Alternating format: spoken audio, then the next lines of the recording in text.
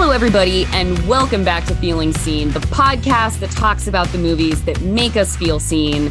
And my co-host, you couldn't fall off a rock and not hit something my co-host for today has been in the past 2 years. I think there's something like, in just 21 and 2022, there's somewhere around 10 credits. Okay, so coming up, you might see Raul Castillo in The Inspection. Maybe you'll see him in Miguel Wants to Fight. Maybe you'll see him in the FX series Class of '09. You could have seen him earlier this year in the heralded movie out of Sundance, Cha Cha Real Smooth. Or maybe you like Broadway. Maybe you like a off-Broadway show and you've seen him in American televisions. Maybe you were a fan of Looking. Maybe you saw the kick-ass Jason Statham Guy Ritchie movie Wrath of Man earlier this year. I could go on, but that would defeat the rest of the conversation. Raul, what else do the people need to know about you before we get started, besides that just like past few years of resume that I have given? They should know that I'm a Virgo, first and foremost. Welcome to the show. Thank you for joining us. Thank you for having me. I'm excited. Absolutely. So what is The Inspection the most immediate thing you have coming up of all of those things I listed in your impending credits? Absolutely. I had a film called The Same Storm that debuted here in New York and LA, at the Lamley in LA, at the Quad in here in New York.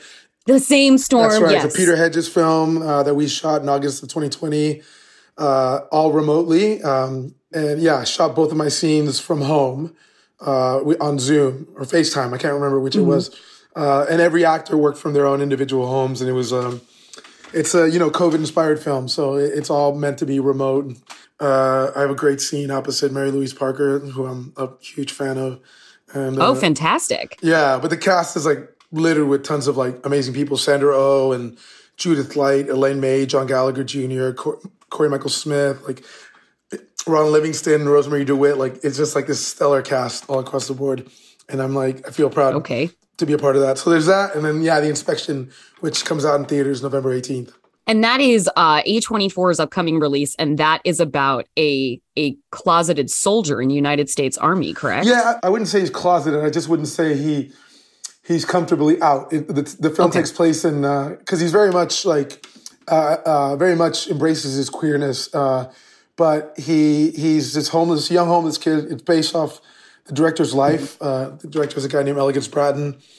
He was, homeless for 10 years. He'd been kicked out of home for his sexuality, and he was kind of stuck in a place, and he decided to enlist in the Marines. And he served for 8 years, in fact, Elegance did, in the era of Don't Ask, Don't Tell. Right. Yeah. So our film takes place in 2005, and it's only about, it's not autobiographical. It's based on true events. So it's very much a fictionalized account of his own experience, but it's about specifically about boot camp, about this young recruit's experience in boot camp and overcoming all odds and becoming a Marine. Yeah. Well, the character that you have brought for us to discuss today, tell us a little bit about who that is and what movie we will be sort of diving into for our discussion. Yeah. So, I'm a gut-oriented person. I just trust my gut. And when the email came through about the podcast, it was like it hit me immediately, and I didn't want to overthink it and try to curate the answer too much. It can really stump people. So I think I think that's kind of like, well, I'm either going to sit and really ruminate on this, or I've got to take it like a thunderclap. No. To me, I knew exactly what it was. And the summer before my freshman year of high school, I somehow wound up with a VHS copy of Francis Ford Coppola's adaptation of S.E. Hinton's The Outsiders. And I must have watched that every day that summer. Wow. We didn't have a lot of money. There wasn't a lot to do in the summers, so I stayed home a lot. And specifically, Matt Dillon's character of Dallas is who really I connected with. But really, all those characters, all the outsiders, I connected with. But that movie, I didn't think about it a whole lot. I just liked watching it. Okay. I was 14 years old, 13 years old. There wasn't a lot of. That's a great age to find the outsiders. You know what I mean? And I like looking back that year, I was transitioning. I went to Catholic school until 8th grade, and I was transitioning to public school. And part of my journey in Catholic school like I'm first generation American. Mm-hmm. My parents are from northern Mexico, and they, we were born in the U.S. and we were raised here in the United States, and in a very much a bicultural upbringing. Mm-hmm. And we didn't have a lot growing up, but my parents put a lot of emphasis in education, and so they were nervous about raising kids on the American side because they didn't know what that looked like. Mm-hmm. They were both generationally speaking from Mexico, and even though we were in that part of the border, because I grew up 10 minutes from where my parents are from in Mexico. Oh, okay. And we've been on that part of the border on both sides of my family before that was a border, just to give you an idea. And I think I've read you talk about how like it was very porous when you were growing up. Like you being able to go back and forth to where your family was from was very easy for you. It was a part of your life. Yep. They were nervous about us being raised on this side, and they put us into Catholic school and private school. They put all their money into our education. And as you can imagine, there was like in a lot of private schools, there's like there's the haves and the have-nots, and for a long time, I wasn't really aware of it until you start to get to like the junior high age, and all of a sudden, young people their individuality starts to come forward, and that's when funny enough, my 6th grade year is when I started to get into punk rock. I was heavily into like rock and roll of the era, like, the hair metal of the times, and my brother and I were starting to get into rock and roll, and Motley Crue and Poison, all that stuff. All that stuff just spoke to us for some reason. And then I remember hearing the Ramones for the first time. I was watching National Lampoon's Vacation. Wow, what an aesthetic journey to go from CeCe DeVille to Joey Ramone. Totally, completely. Exactly, you feel me. Jimmy Crack calling tonight. Let's go. Let's go. The moment in the straight line. You're going through a tight one. You keep the losing that mind. Let's drink. And I was like, what is that? What, like I remember it just like, it spoke to me, and I didn't know why. And I don't know how I found, I must have gone to like the closing credits and found out that it was the Ramones. And like, I'd heard of the Ramones, but I didn't really quite know who they are. I lived in a very small town.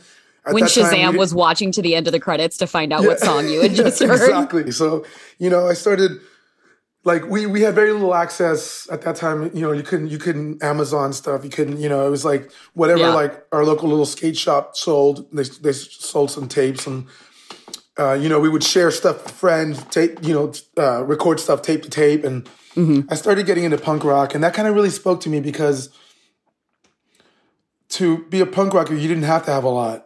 Your worth wasn't the things that you owned.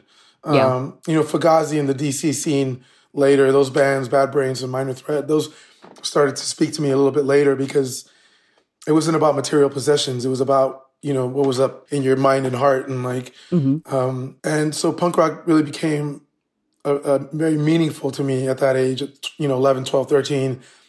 So that summer, I think when I saw The Outsiders, I connected with those characters. The social culture is like emerging around you as middle schoolers like are starting to show their material wealth. Exactly. You can't win. You know that, don't you?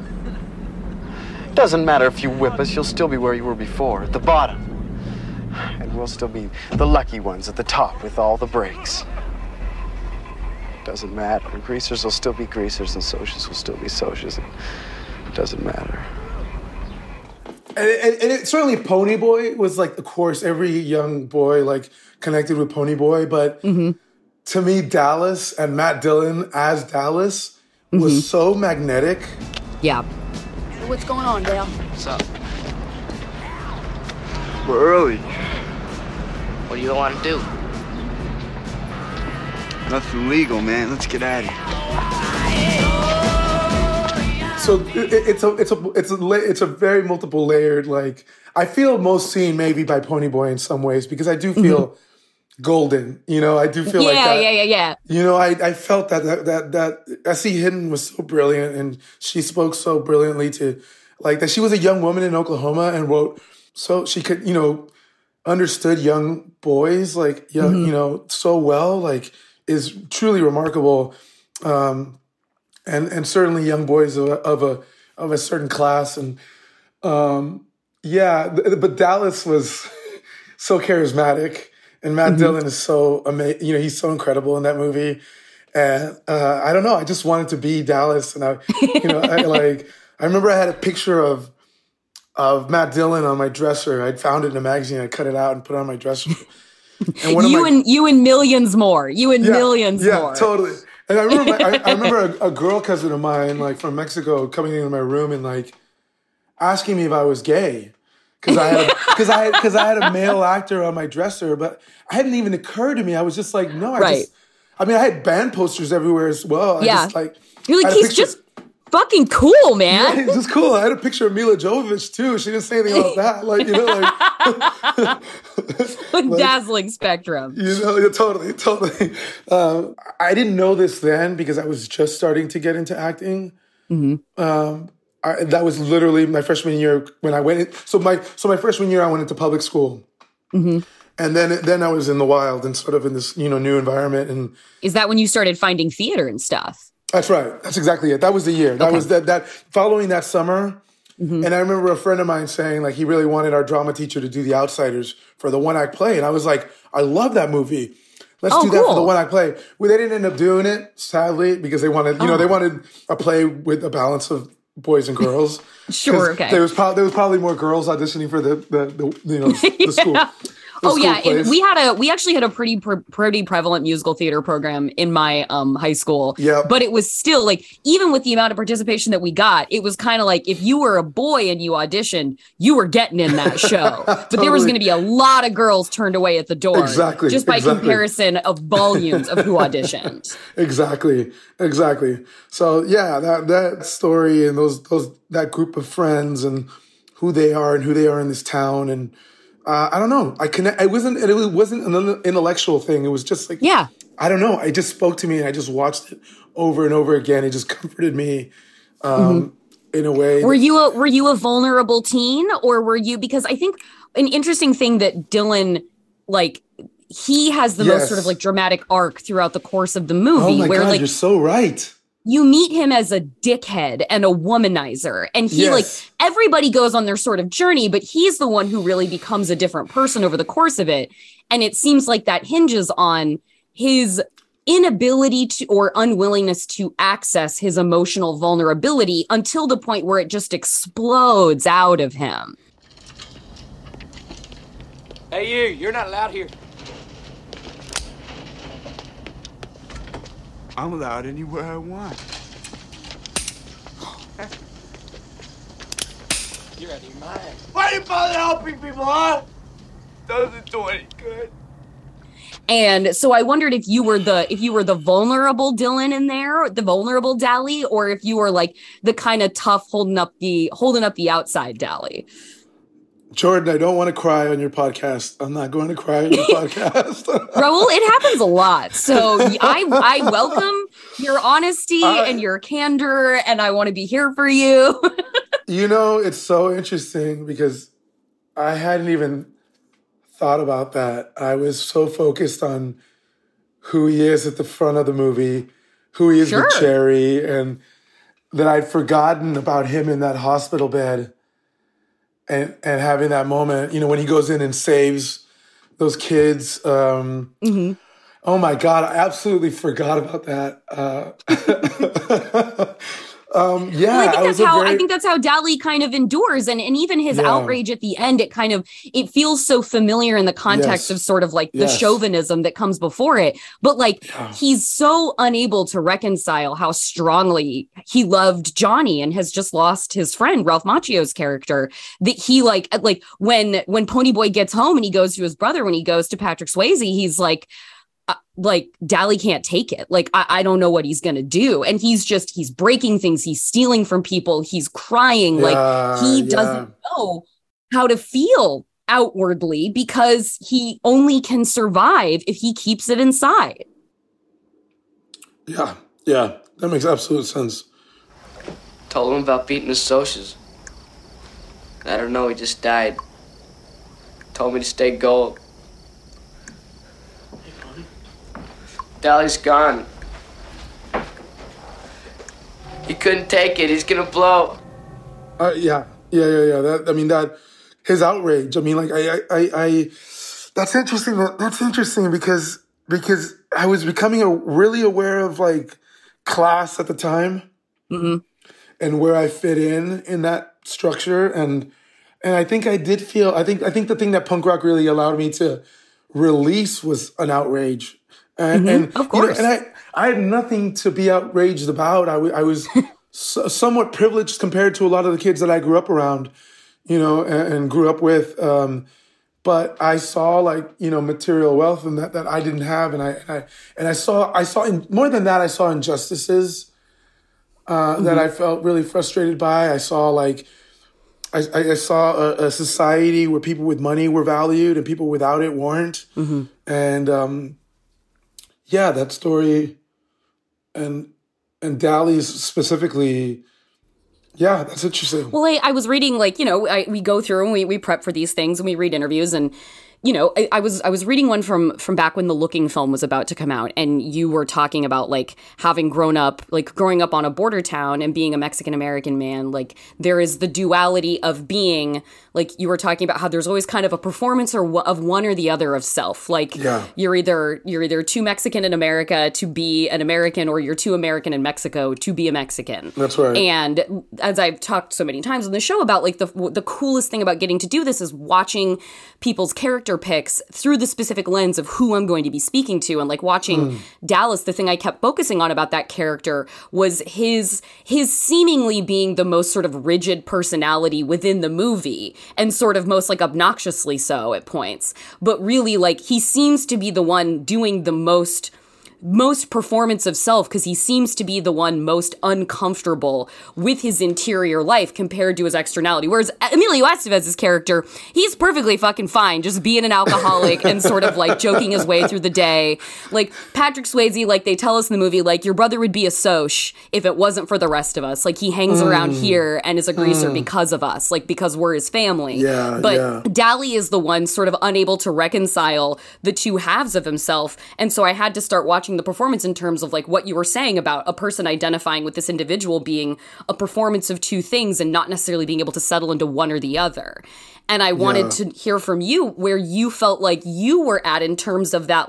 Do you feel at this point in your life an opportunity more coalesced, or does that nature of performance stick with you throughout your entire life because it's just so conditioned and ingrained from a day one instance? Yeah, I'm still, no matter how far I go in my career, whenever I start a project, if I don't know anyone, it's still the first day of school for me. Yeah. And I'm a middle child, so I'm a second born. And I think when you're the second born, sometimes you're used to your older sibling doing the talking for you. Yeah.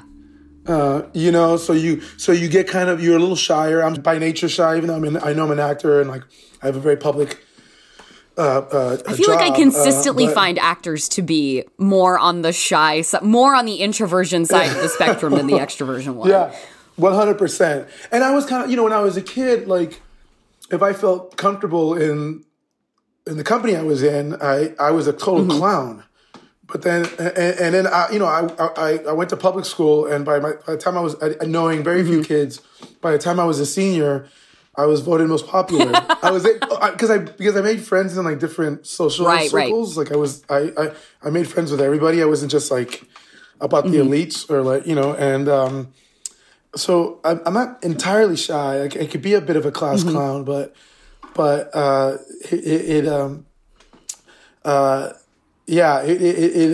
times I could be when I'm in new environments, it can be kind of people are using the term now, imposter syndrome, and it resonates for me. I totally understand that because I've felt that throughout my life. So, but I've always been pretty good about the work.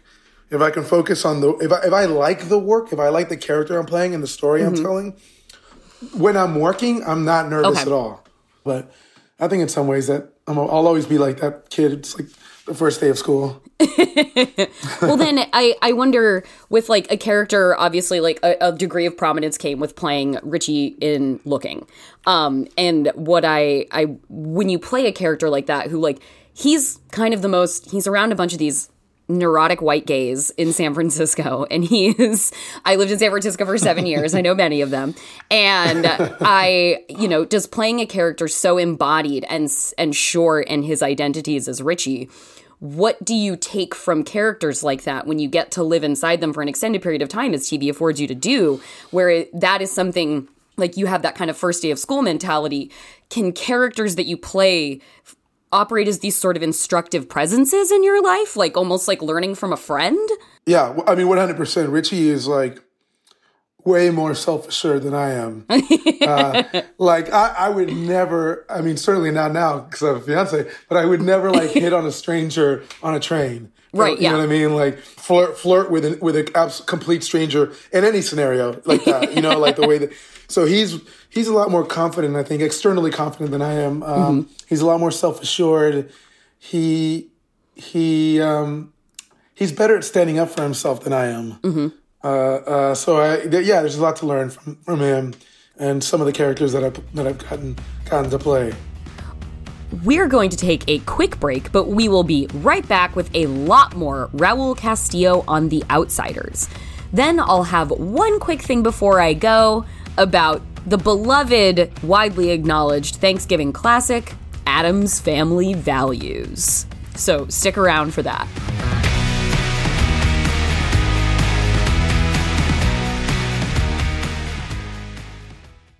Manolo, guess what? What? Dr. Game Show has made it to 100 episodes on Maximum Fun. Oh, that's true. I knew that. Well, to celebrate, we are releasing our entire Earwolf archives to Max Fun members. That's anyone who gives $5 or more monthly to support podcasts like Dr. Game Show. That's 63 episodes with in-studio comedian guests like Jason Mantzoukas, Bowen Yang and Matt Rogers, Joe Pera, Todd Barry and Janine Garofalo, Connor O'Malley, Chris Gethard, and more. Plus 3 bonus episodes that include 2 pilot episodes. Wow, 2 pilots must be good. Find the feed at MaximumFun.org/BOCO, BOCO. Stands for bonus content.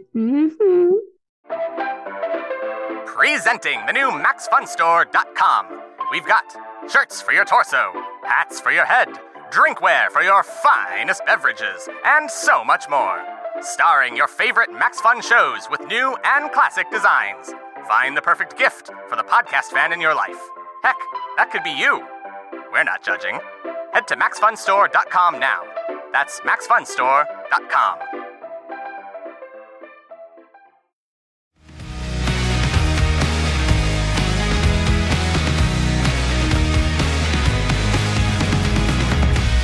Welcome back to Feeling Seen. Raul Castillo is starring alongside Jeremy Pope in the new movie The Inspection, and that's just the latest of his many recent credits.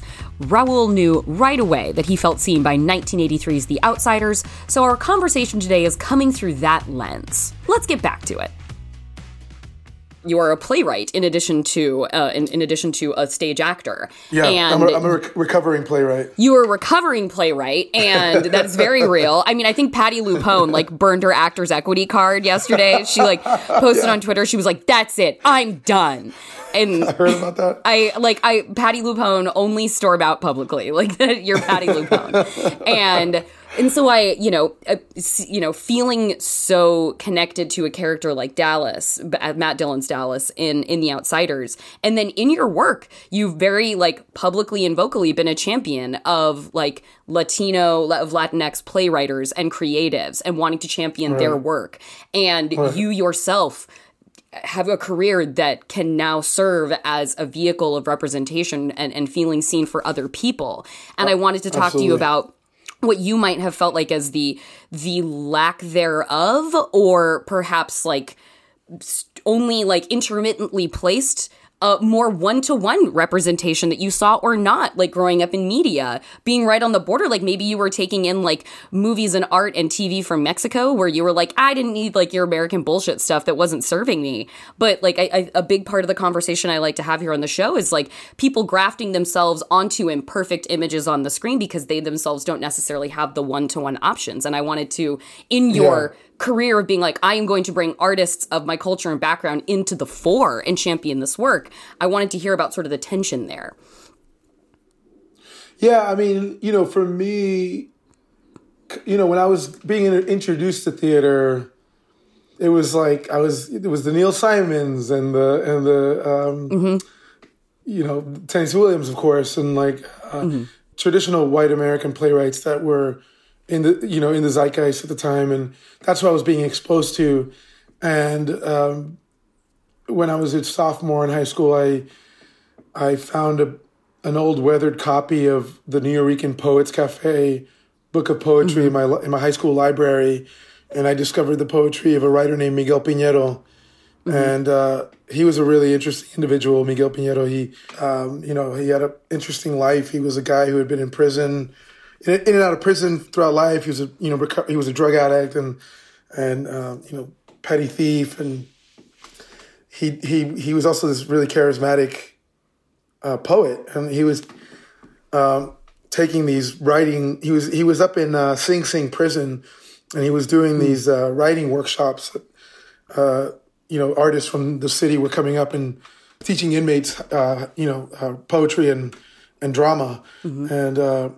He wrote a play called Short Eyes, and I remember I read Short Eyes when I was in high school, and it's a wild play. If you haven't read it, they made a movie of it back in the 70s. It's a wild ass movie, and certainly so far from my own experience, my own life experience. But when I saw that blend of the Spanglish that Miguel Piñero worked with in his writing, I was blown away because I didn't know. That you could do that. I'd never read anything quite like it. So, you know, and then at the same time, around that time, I remember seeing John Leguizamo in Carlito's Way, which that could have been another performance that I picked. Cause, I remember watching him do that and being like, whoa, like, you know, and I'd been hearing about him cause he was doing these one-man shows, and my brother's girlfriend at the time had cable, and they would show Mambo Mouth and Spikorama, his one-man shows. They would show him on HBO, and we didn't have HBO. That was how I was like introduced to John Leguizamo, was his one-man specials on HBO. Yeah. My brother's girlfriend Tabitha had her parents had cable, so he came home and he would tell me about these one-man shows, and they sounded so great. And when I saw him in Carlito's Way, I remember being blown away. So I can point to like those artists or those who sort of I felt, even someone like Raul Julia. I mean, he had my name, and he was a and he was like he was a Raul. He was in Spanish. You would call them tocayo. Tocayo is someone. It's the person you're named after, but anyone who has your name can be a tocayo. Okay.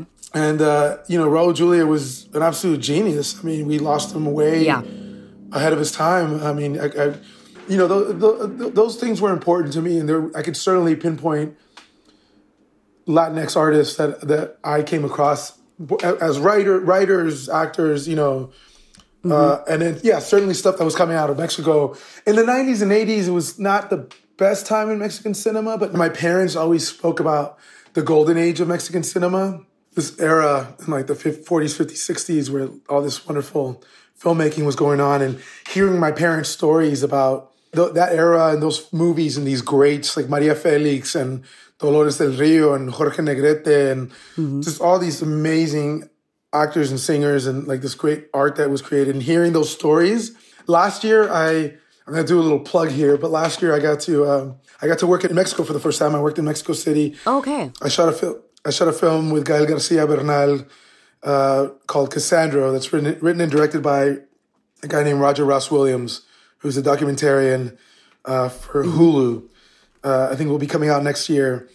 But we were shooting in these studios, and Estudios Churubusco, they're called. And when I told my mom, I wasn't familiar, but when I told my mom I was working in Estudios Churubusco, she's like lit up.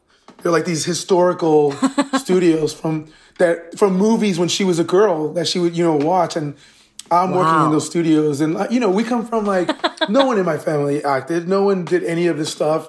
We never imagined ourselves like being part of like that world. So it was, I wish my dad was still around just so he can, could have seen that. Cause I know he would have been so enamored with that, idea. But yeah, it's I think it's an interesting time because there's like, even since the time that we did Looking, like conversation has gotten more interesting and more like complex and around diversity and around representation and I'm here for it. I'm I want the conversation to continue.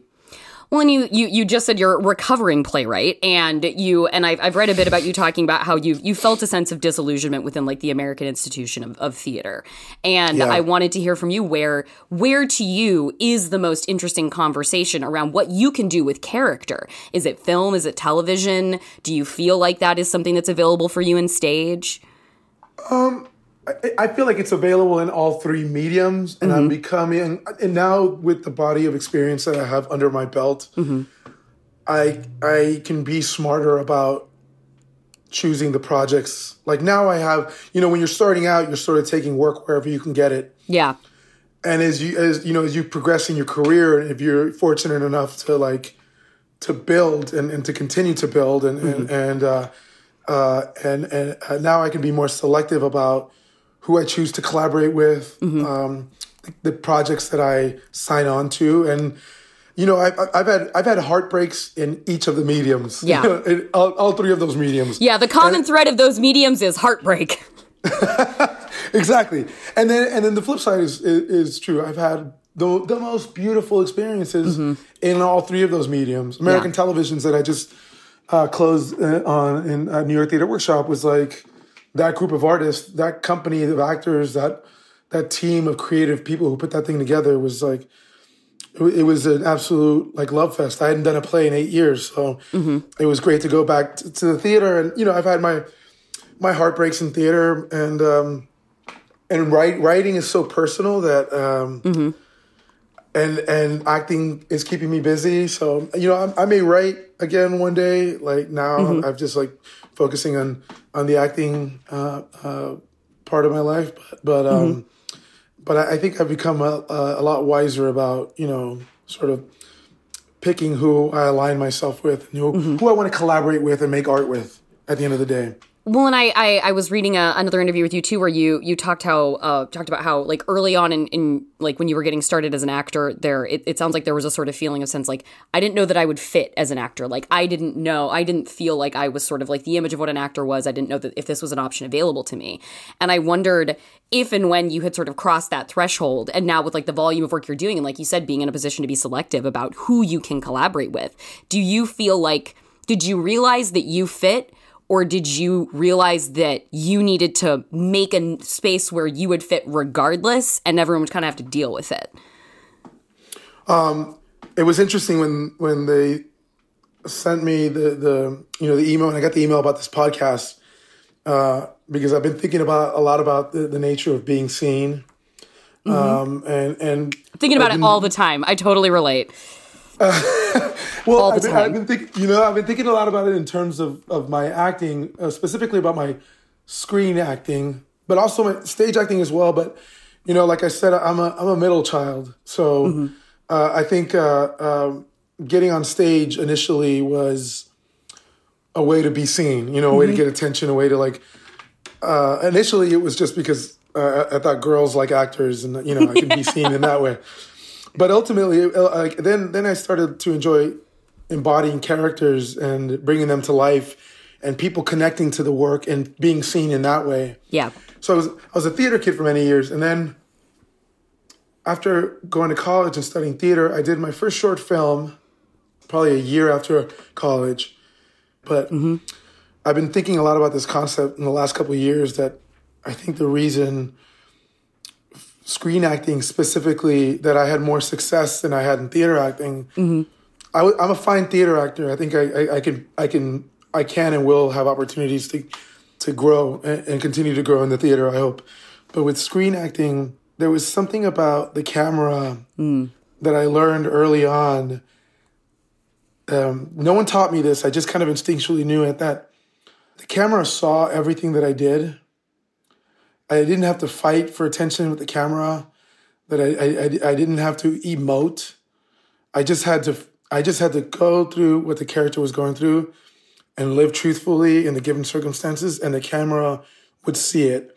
And the camera became my friend early on, because the camera sees me and the camera loves me. And there's something kind of bizarre and disconnected about that, but it's truthful. I mean, it was like, that's why I think like I returned to even when I didn't think I could be an actor, and even when I didn't think there were going to be opportunities for someone like me, I loved doing it so much. And I loved when the work would connect with people, and specifically with screen acting, when you do things for the camera and it captures it and then people watch it and they connect with the work, there's something so special about that. And there's I don't know if I answered your question, but that's that's something I've been thinking a lot about. But well, I mean, you spent. I feel like there is a symmetry to the fact that you spent a summer watching this movie that you discovered at 14 years old with The Outsiders, and then the next year you go into public school, and that's when you start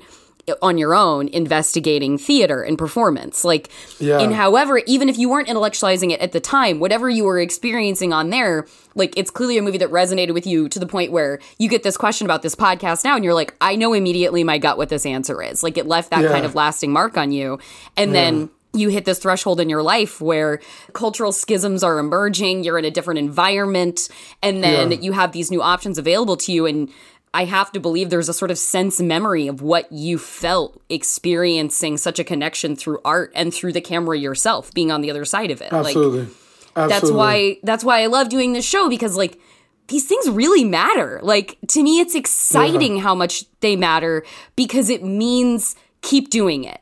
It's hard, but keep doing it. Like, it's imperfect, but keep doing it, because you can be here decades later in your life and being like, man, The Outsiders, a 1983 movie by Francis Ford Coppola, that movie really stuck with me. Absolutely. And 30 years later. Yeah. It's interesting now that, like, because I think that movie, like, to me, I've always, I said this to my playwright for American Televisions, and I felt this affinity with them because they have such a, Victor Casar is the name of the playwright. They have such an affinity for underdogs. And The Outsiders is all about the underdogs. And when I think about The Inspection, just to bring it, full circle back to this film,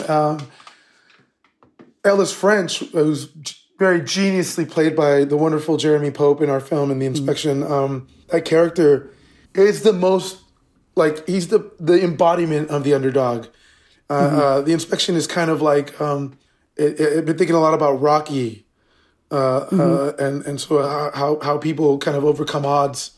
But I've always connected to the underdog. I always, in any room that I'm in, if I have any bit of power, I hope that I use that power to lift up any underdog, and I think that's what my character does in The Inspection, and that's something I connected with in that story specifically, and it's interesting that The Outsiders, I mean, it was like it came to me immediately. I didn't have to think about it,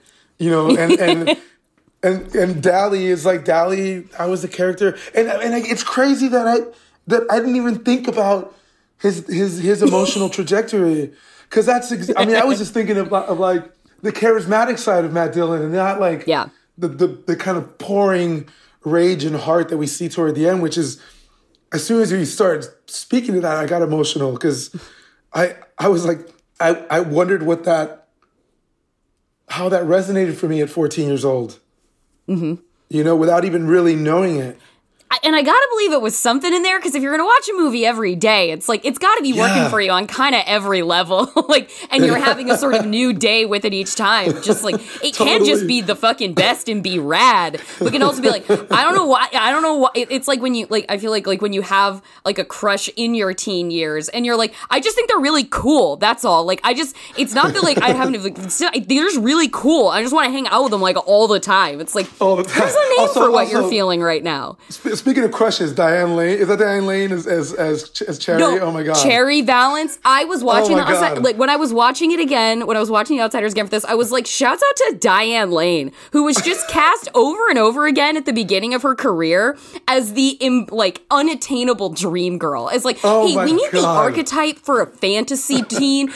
Like, let's do Streets of Fire, Diane Lane, pop star. Let's do The Outsiders, Cherry Valance, Rumblefish, anyone? Like, let's keep making Diane Lane a fantasy. And it worked every time. They were right every time Diane Lane played a perfect girl. I was so in love with her. As was Dallas. And then there's there's that perfect teen moment in that where he's horrible to her, and they have like a scrape, and the Socs and the Greases are coming together, and she's like, I hope I never see that guy again. I'll probably fall in love with him. And then she storms off. I was like, oh, Cherry, you will. Yes. No. Yes. If I see you in school and I don't say hi, please don't take it personal, okay? Yeah, I know. Really, you're a nice boy and everything. It's okay.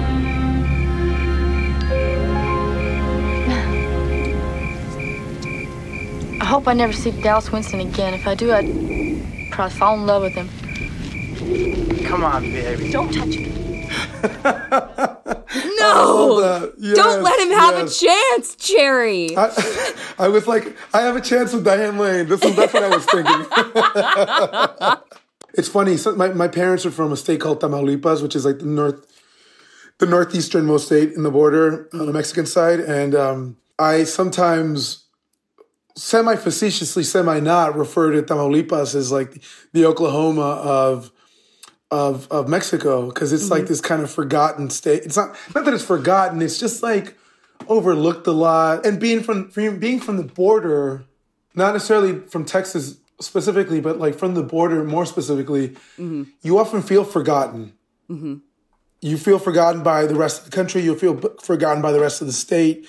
That you don't feel like you belong in the conversation, and so it's like no wonder The Outsiders resonated for me as specifically as a border kid, like, you know, like yeah.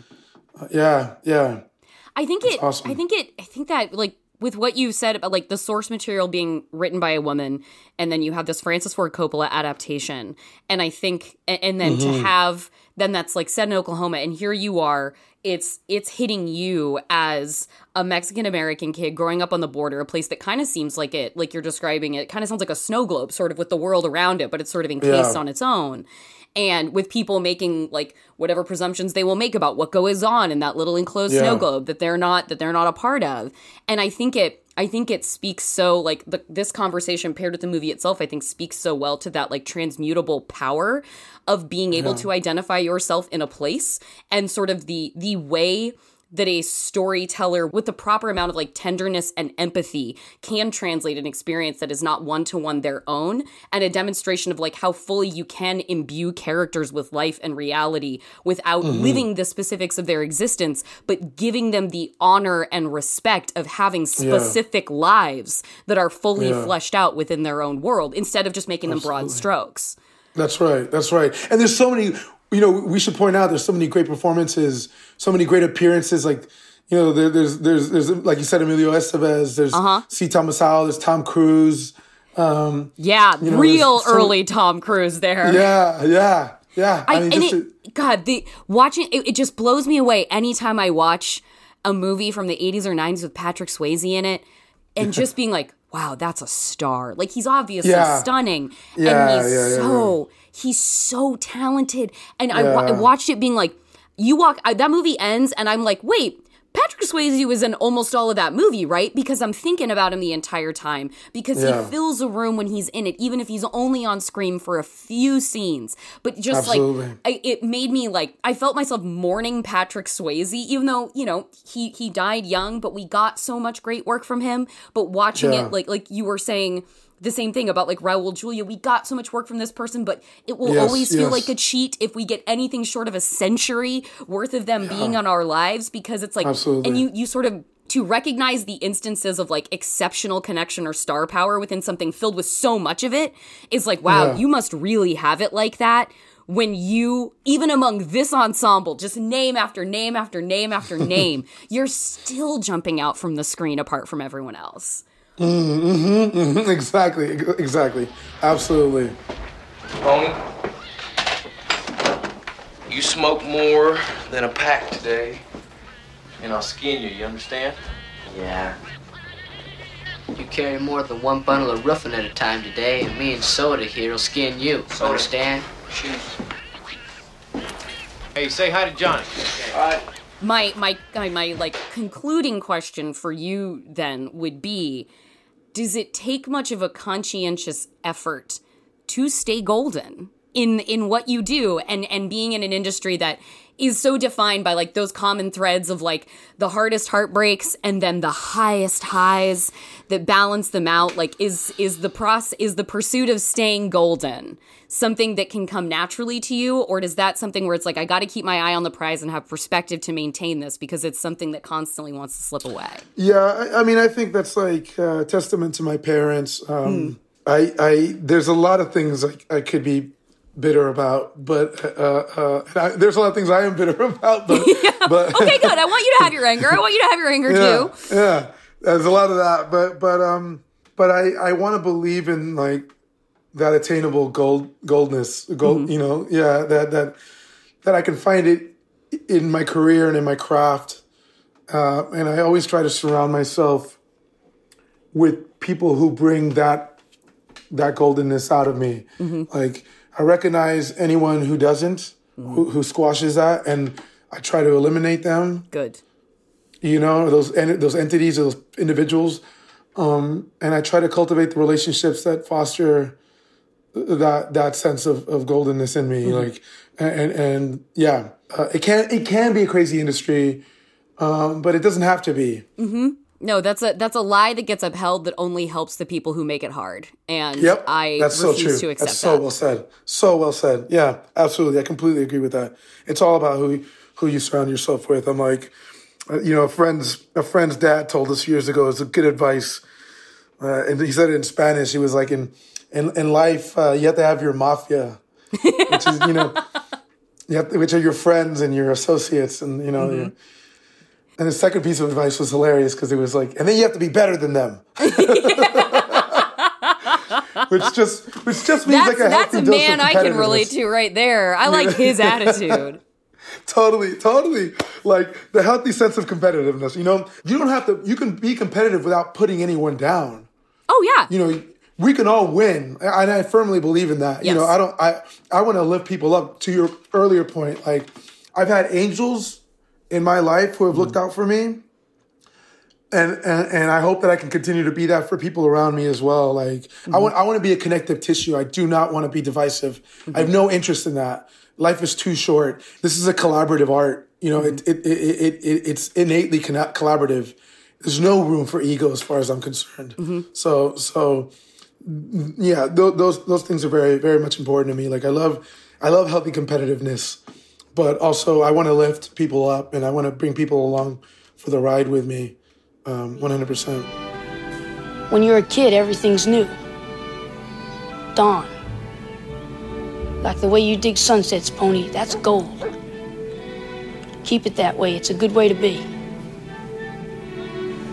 I want you to ask Dally to look at one. I don't think he's ever seen a sunset. There's still lots of good in the world.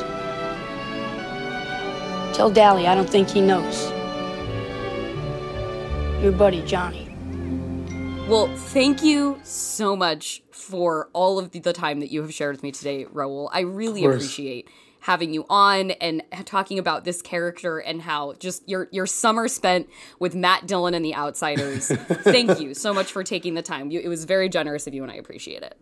Thank you so much, Jordan. It's been fun talking to you, and also reliving and re-exploring my love for this character in this film. Truly, it was really meaningful. I'm glad we got you to the edge of tears. That's a threshold we're proud of here on the Feeling Seen podcast. Awesome. I love it.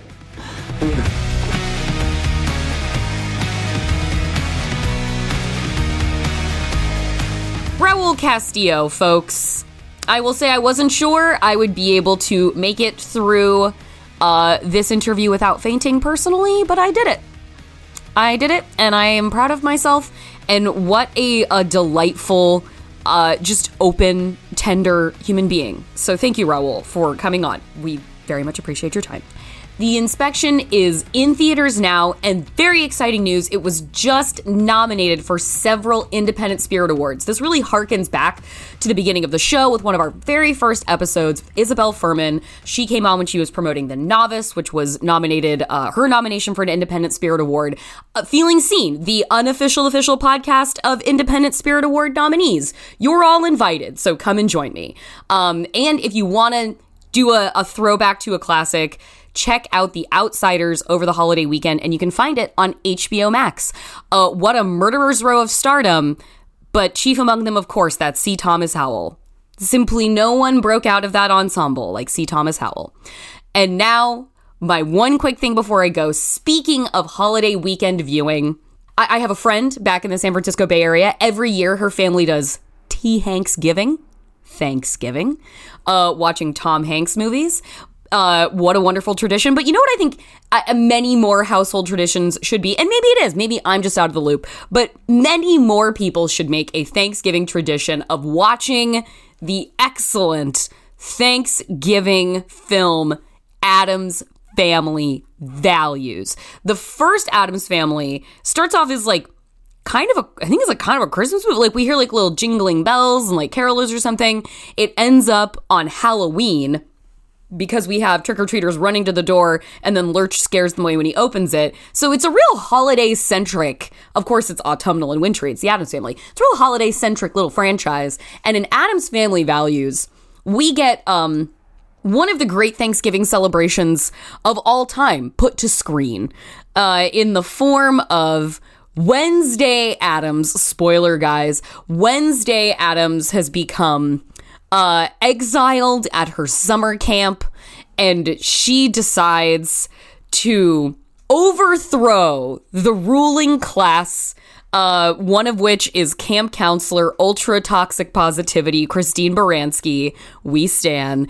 Wednesday Addams decides she's going to get back at these hyper chipper, hyper perky campers and counselors, and she is going to turn the annual Thanksgiving pageant into a havoc-wreaking, barn-burning melee in which the reenactment of the first Thanksgiving is presented in a truer fashion, where the indigenous people overwhelm and destroy their white colonizers. I don't remember. I think it might be Christine Baranski who ends up on a spit, being turned with an apple in her mouth by a camp counselor. Pugsley is the turkey, and Wednesday Addams is leading the revolution.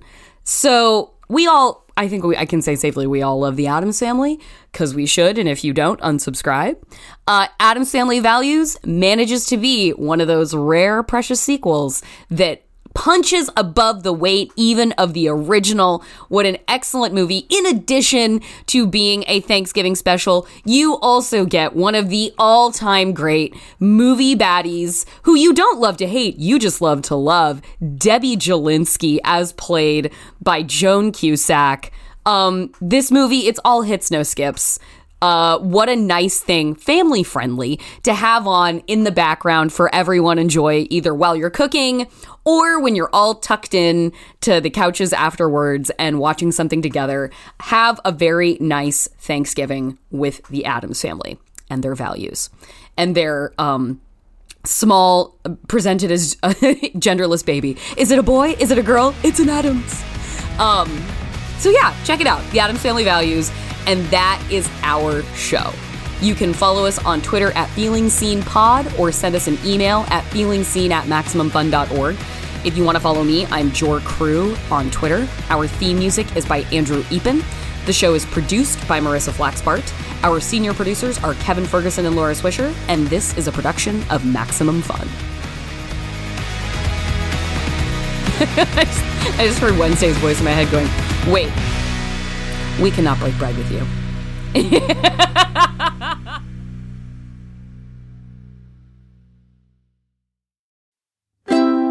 MaximumFun.org. Comedy and culture. Artist owned. Audience supported.